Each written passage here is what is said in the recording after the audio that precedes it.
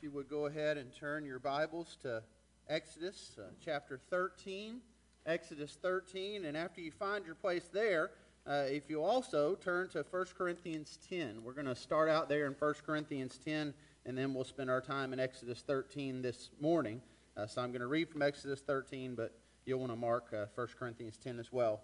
As you turn there, just a reminder of where we are in God's Word this morning. We have seen God as He is leading His people now out of Egypt.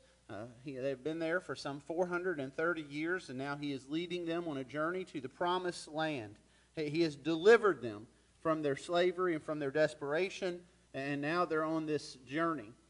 But as we will see today in our text, this journey comes with some difficulties.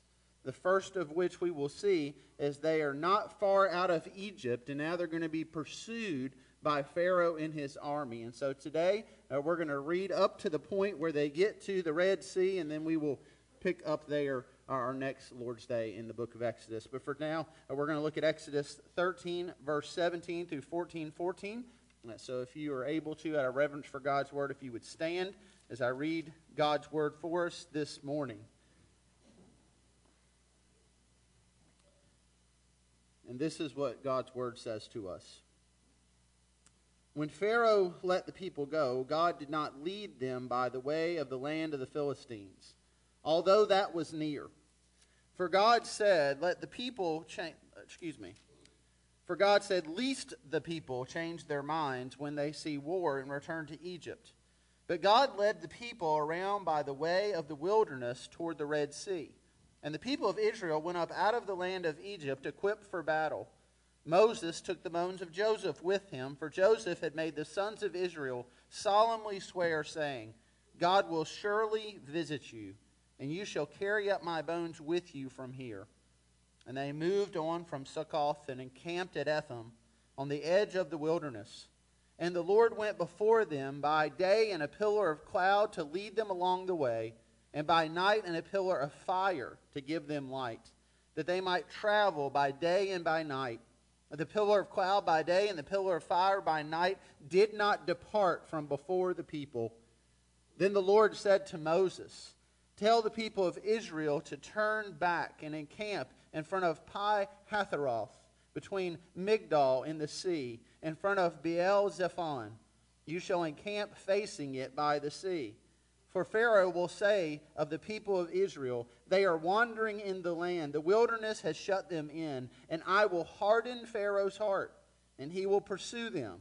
And I will get glory over Pharaoh and all his host, and the Egyptians shall know that I am the Lord. And they did so. When the king of Egypt was told that the people had fled, the mind of Pharaoh and his servants was changed toward the people. And they said, what is this we have done, that we have let Israel go from serving us? So he made ready his chariot and took his army with him, and took 600 chosen chariots and all other chariots of Egypt with officers over all of them. And the Lord hardened the heart of Pharaoh, king of Egypt, and he pursued the people of Israel while the people of Israel were going out defiantly. The Egyptians pursued them, all Pharaoh's horses and chariots, and his horsemen and his army, and overtook them and camped by the sea, by Pi-hahiroth, in front of Baal-zephon.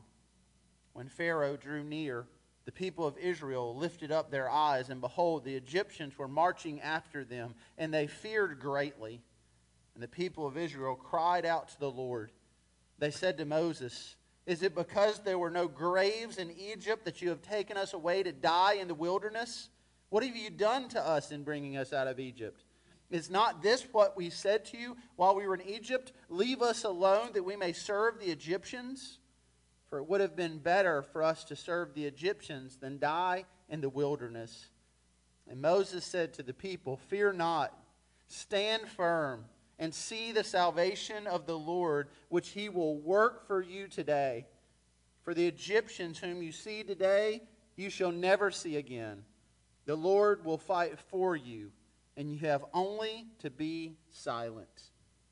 If you would pray with me.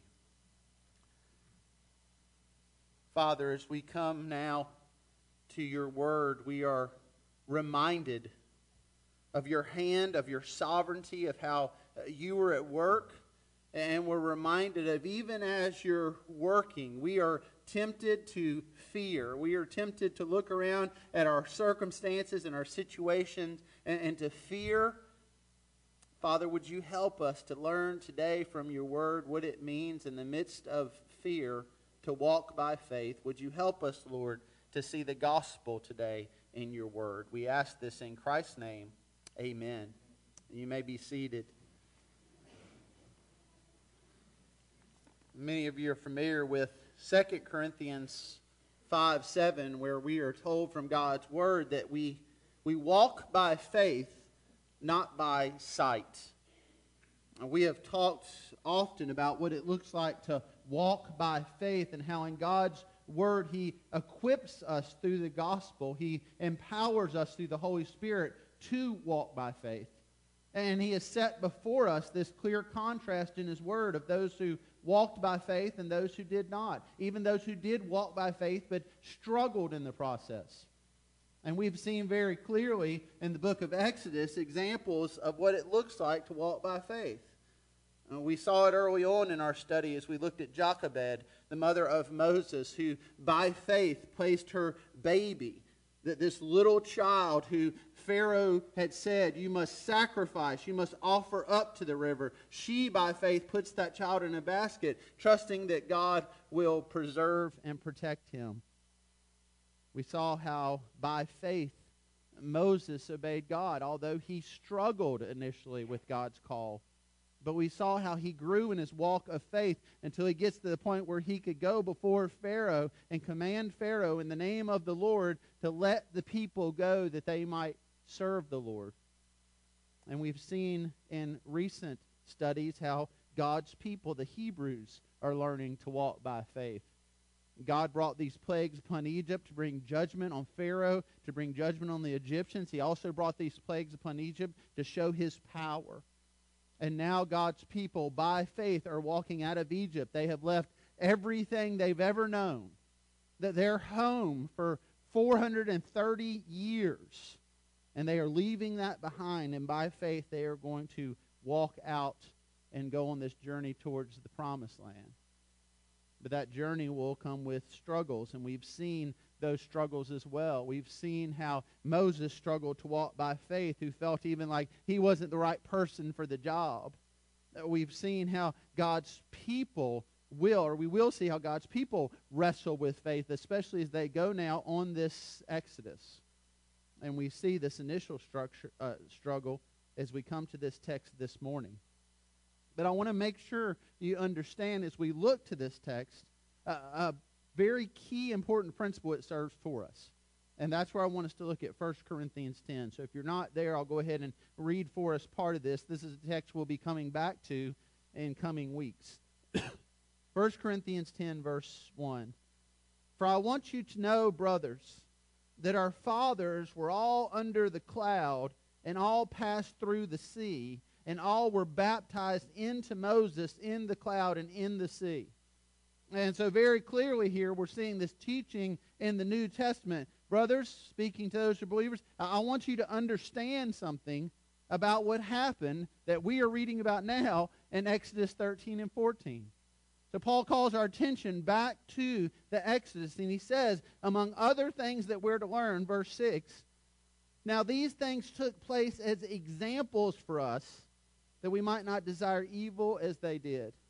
And so Paul holds up for us the Exodus. In part, that's helping us to, again, see that the validity of the Exodus and of the Old Testament, we'll talk about this as we come closer to going through the Red Sea, that in order to understand what the New Testament teaches, you need to understand what the Old Testament teaches. And in the New Testament, we're learning that these things took place among many other reasons that they might stand as an example for us today.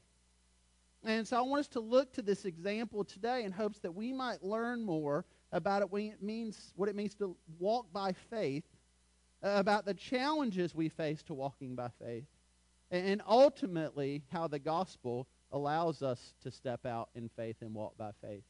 And so we'll start there with looking at Exodus 13, verses 17 through 22, where we learn something about growing in faith. We grow in faith by focusing on God's providence. We grow in faith by focusing on God's providence. We sang about God's providence this morning. That term providence means this: God's activity throughout history in providing for the needs of human beings, especially those who follow him by faith. And so we see God's providence occurs because God cares about his creation.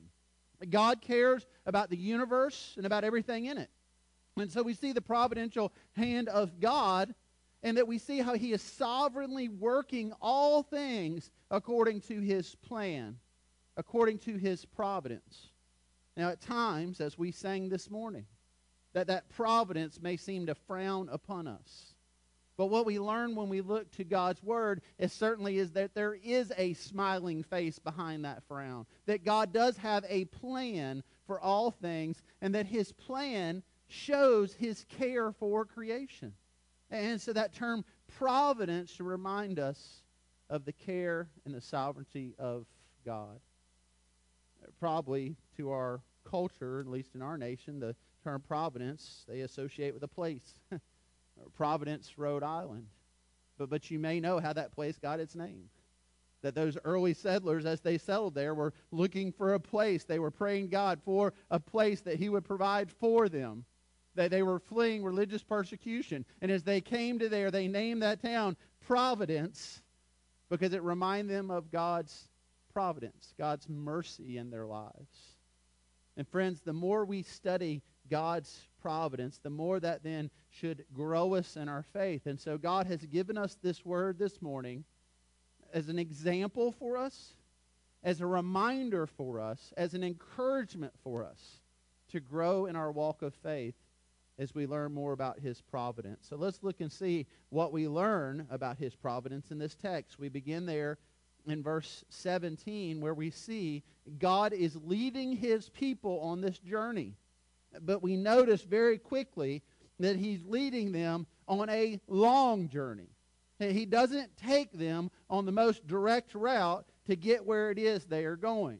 If you were to look at a map this morning, you would see how you have Egypt, and then you have the land of Canaan, the land of promise. And so the most direct route from Egypt to Canaan would have going to go northeast along the coast. That would have been the most direct route. In fact, some estimate that in this day, in ancient times, it would have taken the people of Israel about 2, maybe 3 weeks to walk from Egypt, where they were, to Canaan going that route. That was the nearest, that was the most direct route. But if you know much about the story, you know it's going to take them a lot longer than 2 weeks. And what we see here is one of the reasons for that, although not all of the reasons, but one of the reasons is because God takes them in a very indirect way. And so, if you're not familiar with where Egypt and the land of Canaan would be, picture it this way. Let's say that you were going to go from Colorado to Kansas. Has anybody here ever driven through Kansas or Colorado? Okay, especially if you're driving this way, you're going through Kansas, and you're reading the map, and you're looking at the signs, and they're telling you how long it's going to be to Colorado. That the first time I went that way, I kept thinking, it's this many more miles until I see mountains, until I see something other than just flat land. And if you've driven that route, you know that when you get to Colorado, Colorado looks just like what? Looks like Kansas. And you have to drive a lot further till you see mountains. But let's picture you did that. You went to Colorado, you saw the mountains. Now it's time to come home, and you're looking at the route to go home, and you decide, you know what, I'm going to take a little detour to go from Colorado to Kansas. I'm going to go down to Mexico. Now, if you were riding with somebody and they said, we're going to take a little detour, we're going to Mexico, you probably think, that's more than a little detour. That's a whole nother trip. But that's kind of what God's doing here with his people. When you look at the Exodus and look at where they went, to go from Egypt to go to Canaan, they went all the way down to Mexico. That they went way out of the way. And yet, God had a purpose for this. Because as we see here in the text, this was the land of the Philistines. And so immediately what might come to mind for us is that, okay, God's protecting his people from the Philistines. But notice what he says. He's not protecting them from the Philistines. He's protecting them from themselves. Because God knows his people, and he knows when they see the Philistines, when they see them in the land, they're going to be scared, and they're going to turn around, and they're going to go right back into Egypt. And so God takes them on this completely different route, and in doing this, we're reminded of something that we see throughout Scripture. God's not in a hurry. Now that's hard for us because most of us in this room, at some point, where we're in a hurry, where we're in a rush, we want things done now. We don't want to wait on anything. In fact, I was reminded of this not long ago. I walked in the kitchen. One of the kids was standing there in front of the microwave. They had put popcorn in the microwave, and they're standing there, and they're just watching those numbers tick down, and they said, "Dad, this is taking forever." I reminded then of how a time long ago where we had these devices that we'd put the popcorn kernels into, and it would heat them up, and it took more than 3 minutes and 15 seconds to get your popcorn. But as I watched that, I thought that is such a picture of how we are, especially in relationship to the Lord. We want things to happen now. We don't want to wait. We want to get on with it. We don't understand why sometimes it seems like the Lord, in taking us from Colorado to Kansas, takes us on this detour through Mexico. And yet God has a purpose for these things. And God's not in a hurry. Remember, his people have just spent 430 years in Egypt. And he is not in a hurry now. He delivers them quickly, but he has a purpose for them on this journey. And initially we see in this purpose, in his providence, he is protecting them, not just from their enemies, he's protecting them from themselves. You know, God does that same thing for us today. So sometimes the reason perhaps that things don't happen so quickly for us is because God's protecting us from ourselves. God knows our hearts better than we know our hearts, and if we were to get that very thing that we've asked the Lord for, and we'd asked him to just give us, and then he gave it to us, God knows what we might then do. And so at times, even with those things, we see how God withholds something from us, not because he's withholding good, but because he cares. And in his providence, he is watching out for us and protecting us even from ourselves. And as we study God's word and we see his providence at work, that grows us in our faith because it reminds us that God certainly does have a plan for us and that we can trust in his plan. But that trust requires faith, and that requires us to have faith perhaps in things we have not seen, or perhaps in things we will not see, but we trust one day will come to fruition. And we have an example of that here in Exodus 13 as we're reminded of something about Joseph. And if you were with us quite a while back as we studied through the book of Genesis, you remember there at the end of the book of Genesis when Joseph dies in Egypt, he dies in faith.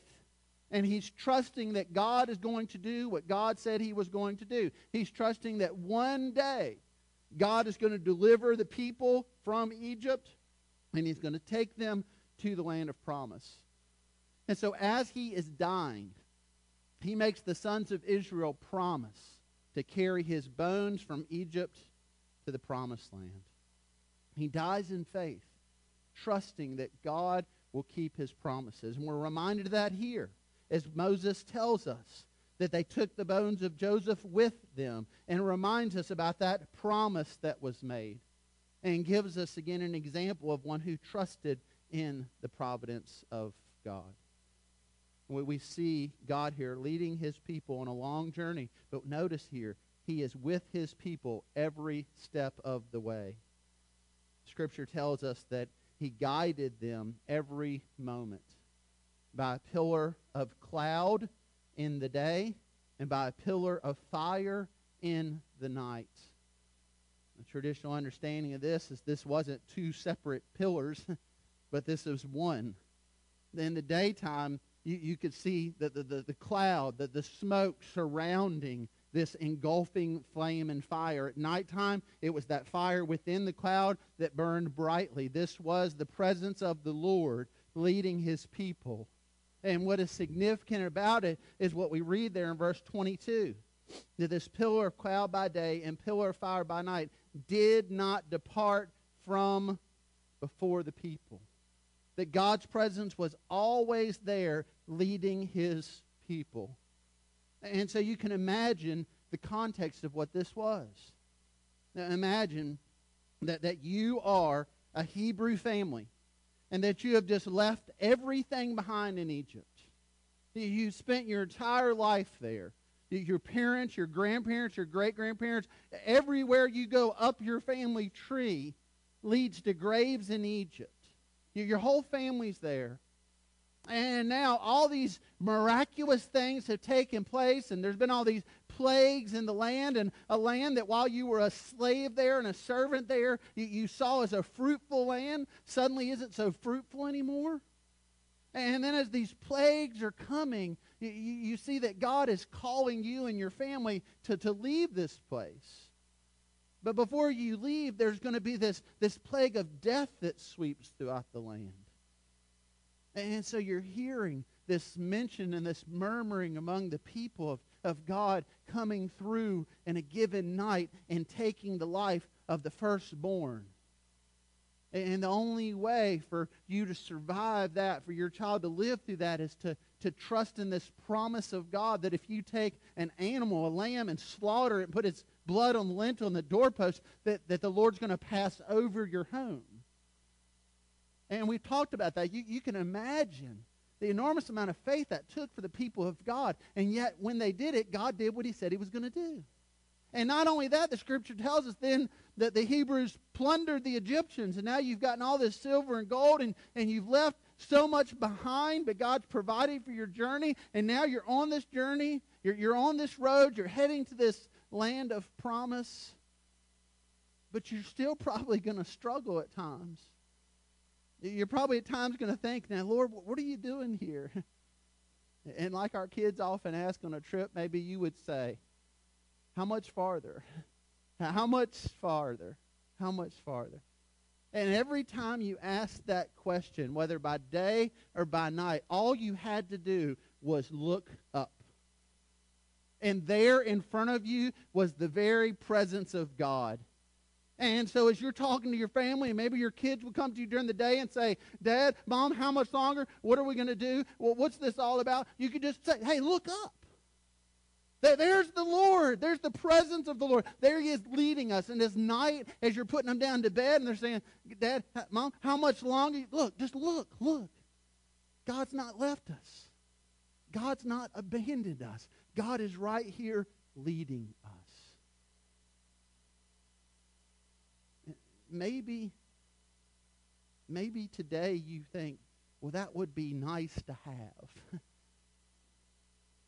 It'd be nice on this journey of life. It'd be nice when I struggle. It'd be nice when things seem to be falling apart. It'd be nice to be able to just look up and see this physical representation, this manifestation of the Lord. It'd be nice just to look and be reminded of God's presence.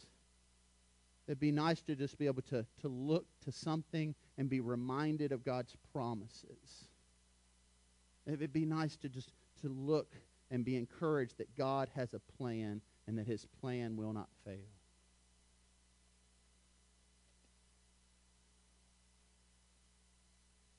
Friends, we have something better than a pillar of cloud and a pillar of fire. We have the very word of God. On the Exodus, in Exodus 14, the people couldn't read Exodus 15. They couldn't lay their kids down at night and say, well, let's go ahead and skip a few chapters ahead and see how the story ends. But friends, you realize we can do that, don't you? That when we struggle, when we worry, when we doubt, we can open up the Word of God and we can be reminded of his providence and of his care. And we may very well still struggle to understand the plan along the way, especially when it comes to suffering, that comes in our life, and distress and turmoil and disease and death. And these things will rock us to our very foundation. But at that time, we need to ask ourselves, what are we going to look to? What are we going to seek out in order to comfort us and encourage us and remind us of the big picture? And friends, if you look anywhere other than the Word of God, you will be disappointed. You may be comforted for a moment by the things of this world, but that is a shifting foundation that will not last. And so God, through these things, He calls us back to His Word to be reminded of His providence, of His provision, of His sovereignty. And that's why Paul writes in 1 Corinthians 10, God's given us these things for a purpose, not just for a history lesson, but to remind us we too need to walk by faith. And to remind us as well that there will be struggles along the way. Point 2 there in your outline. We've seen how we grow in faith. We also see in this text how we grow in fear. And we see that we grow in fear by focusing on our circumstances. And so while we are looking up at that pillar, while we're looking to the Word of God and His providence, we grow in our faith and our trust of Him. But we also find very quickly when we don't look to the Lord and His Word, when we look to our circumstances, well, then we might grow in something else. And in this case, we can very likely grow in fear. We are reminded of that here from God's people. Exodus 14, we see how the Lord tells Moses to tell the people now to turn back and encamp in a situation where now they're going to have the sea behind them. They're going to be right there on the edge of this Red Sea. They didn't go northeast by what we see now as the Mediterranean Sea. They went southeast, and as they went there, there's this big barrier in this way, the Red Sea. And the Lord says, I want you to set up camp right there. But notice what else He tells them. He tells them, also, Pharaoh's not done. And I'm not done with Pharaoh. And here He reminds Moses again that He will harden the Pharaoh's heart. And we've looked at this before. We've seen how in the Scripture that there are times when Pharaoh hardens his own heart. There are times when the Scripture just says that Pharaoh's heart was hardened. And then there's times like this when you read, no, God is the one hardening his heart. See, God has a purpose even for the wicked of this world. And what we see here in the providence of God is He won't just use the faithful and the righteous to bring Him glory. He will use the wicked to bring Him glory as well. And so while Pharaoh may be thinking, I'm not done with the people of Israel yet, what we see God saying is that He's not done with Pharaoh yet. And so He says that Pharaoh is going to pursue the people, and that's exactly what we see happening here. Beginning there in verse 5, we see the king of Egypt, the Pharaoh. He goes to the people. They change their minds. What's this we've done? We've let Israel go from serving us. I mean, you can imagine this for Pharaoh. His once fruitful and luxurious land has now been reduced to ruins. And not only that, but his entire workforce has just left the building. And if he's going to think for a moment of how he's going to restore any of this, he's going to need some work to do that, some workers, those slaves. And now as he's considering this, he sees that they're gone, so we got to go get them. And so the Scripture says he gets together these chariots, and we don't even know how many, as it says in them there. They took 600 chosen chariots, but there's all these other chariots. And so we see this entire army now going towards the people of Israel.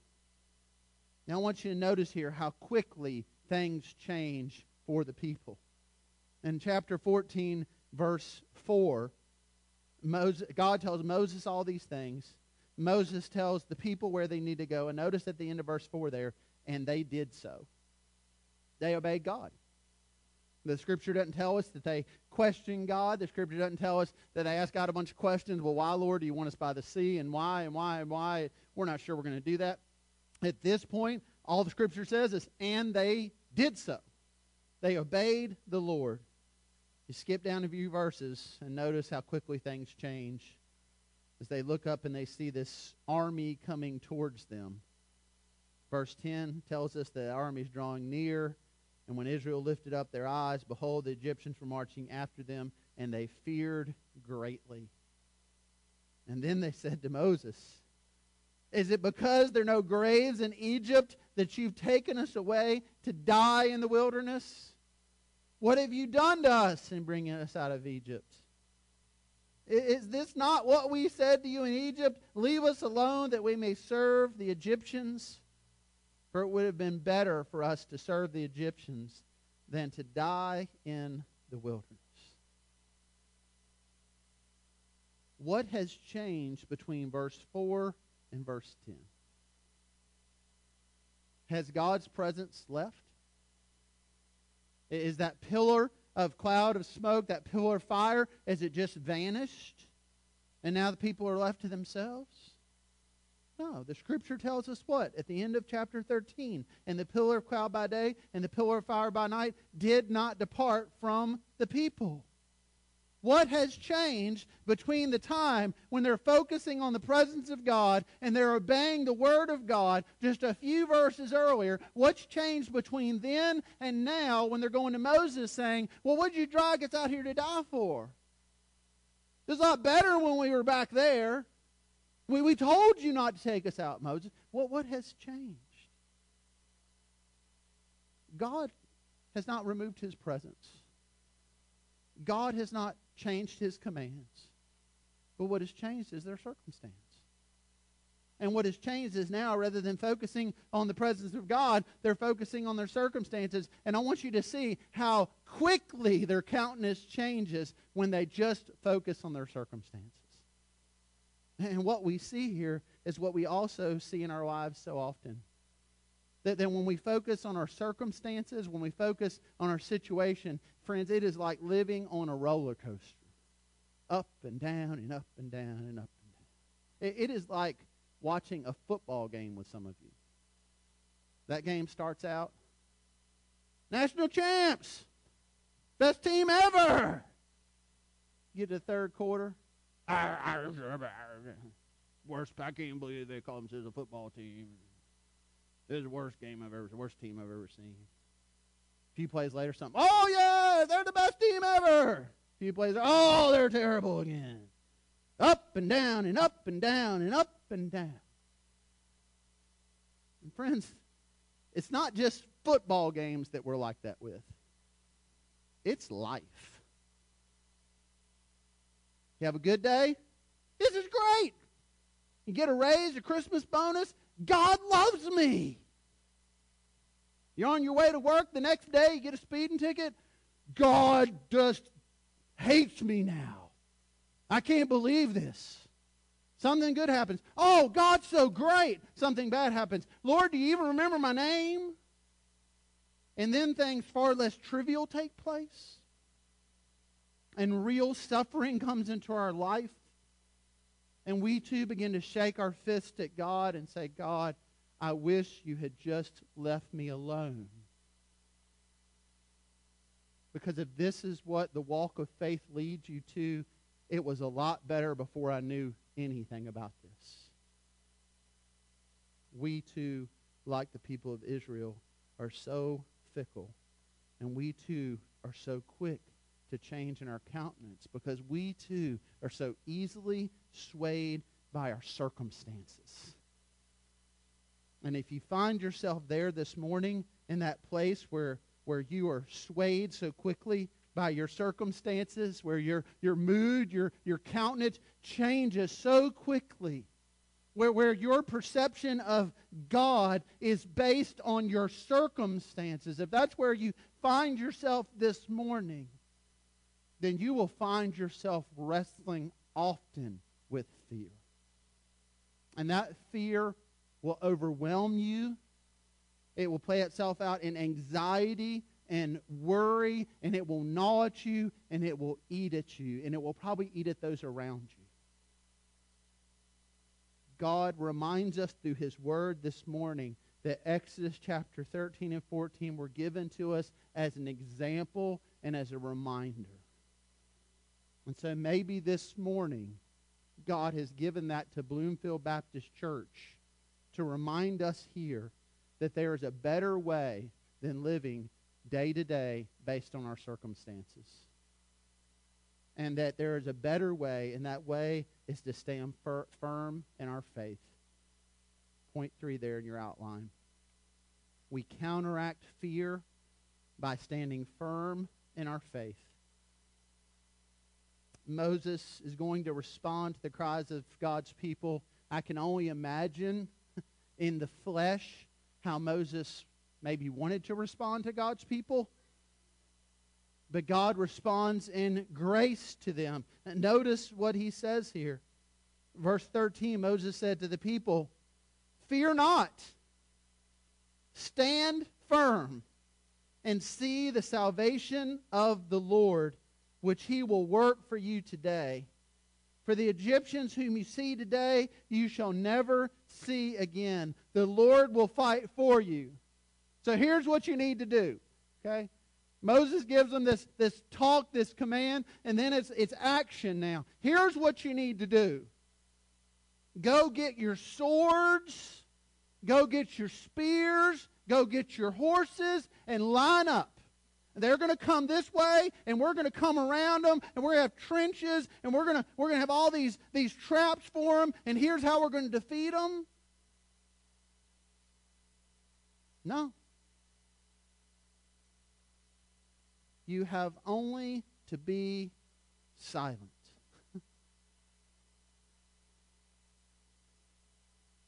Again, consider what a difficult thing that is he's asking the people to do. I don't know about you, but my first response to crisis and suffering, it usually isn't to be still and quiet. In fact, oftentimes our first response is just to do something, even if that something is to bake a cake or something. I got to do something. I got to do something here. I can't just sit and be still. I've got to do something. And no matter what the odds may seem to be, I've got to get ready for battle here. And we start invoking this idea of, David and Goliath. I'm going to take on the giants. Lord's on my side. But notice in this example God gives us, he doesn't tell the people of Israel to go down to the creek and pick up some rocks. He says, be still. And so that mother, that father is standing there with their family that they've pulled from their home. And now they're standing with them, and behind them is a sea. And incidentally, maybe they can't swim. And in front of them is an army. And Moses says, here's what we're going to do. Just stand still. Just be quiet.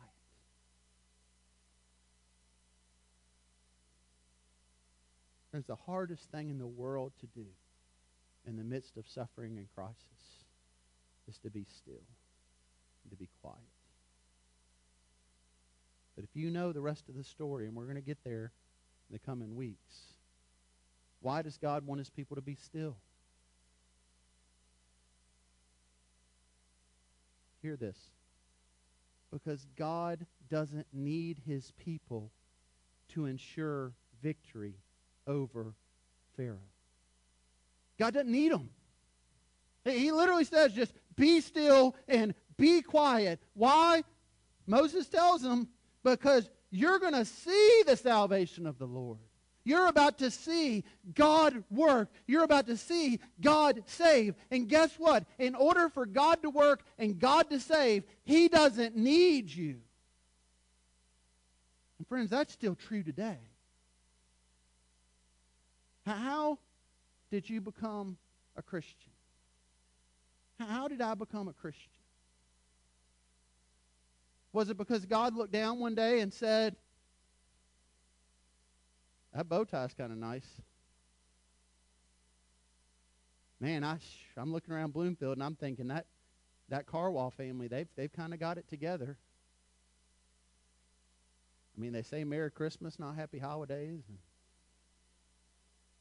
they're they're nice people, and man, that's somebody worth saving. Is that how it works? Am I going to stand before God one day and God says, all right, Richard, you show your cards and I'll show my cards, and maybe between our cards we've got a good hand. Maybe if we work hard together we can win this thing. Is that how it works? I think what we're reminded of when we read the Scripture is, no, that's not how it works. As the Scripture tells us, there's none righteous, not even one. No one who does good. None. All have sinned and fall short of the glory of God. The Scripture that reminds us that in our flesh, we are standing there with a sea of sin and condemnation behind us, and with an army of sin and condemnation in front of us. And we can't fight our way through that. No matter how good we try to be, no matter how many times we try to do the right thing, we're reminded in the Scripture, friends, that we are indeed sinners. And that on our best day, we fall short of the glory of God. And you may be able to find someone else that you measure up to. You may be able to find others around you that you can say, well, at least I'm not as bad as so-and-so. But again, here's a reminder. You're that person for someone else. Somebody else can look at you and say, well, I'm not as bad as that pastor over at Bloomfield, or that deacon, or that person, or whoever it is. You measure yourself up against the standard of the righteousness and the glory of God. And you're reminded of what the Scripture already says of you. For all have sinned and fall short of the glory of God. But God demonstrates His love toward us in that while we were yet sinners, Christ died for us. God sent us a deliverer. Just like the people of Israel there in Egypt could not deliver themselves, God sends a deliverer to rescue them. We cannot rescue ourselves from our sin. God sent us a deliverer in Christ Jesus. And you know what He tells us to do? He doesn't tell us work real hard, try real hard, do a lot of stuff, earn my favor.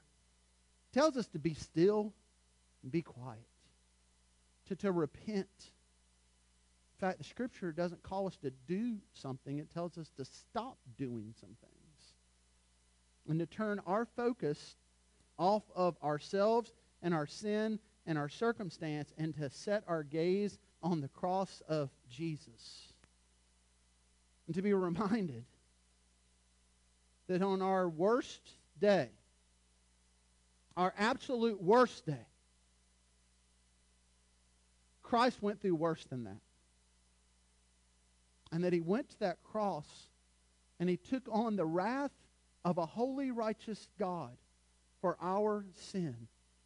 He who knew no sin became sin for us that we might then receive the righteousness of God. It is a beautiful exchange. We bring nothing to the table and we walk away with everything. And so as we see this picture here of God's people standing on the edge of a sea, between a sea and an army, and God tells them that He is going to fight for them and they don't need to do anything, friends, we're reminded of the beauty of the gospel. The Lord has fought the fight. Christ has died on the cross once and for all. And the victory is won. But the question is the same. Will we walk by faith and trust in what God has already done? Or will we walk by fear day in and day out, up and down in this life, because we just keep looking at our circumstances? If you've never come to this knowledge and understanding of the gospel, the Scripture says very clearly how you can do that today. It says if you'll confess that Christ is Lord and believe in your heart that God raised Him from the dead, you'll be saved. You'll be rescued. You don't need to fear the sea or the army. God will rescue you just like He rescued the people of Israel here. But He calls us to stop. He calls us to be silent And in that silence, he calls us to repent and to trust in him. And that may be your need for you to move from unbelief to belief today, to move from works to faith today. That also may be the call for you today who are a believer, who are a follower of Christ. That what God is clearly showing you through his word today is your need to stop, and your need to be still, and your need to stop looking at your circumstances and bemoaning them, and your need to trust in a sovereign God and in his providence. That's the invitation today. If you would stand as I pray for us.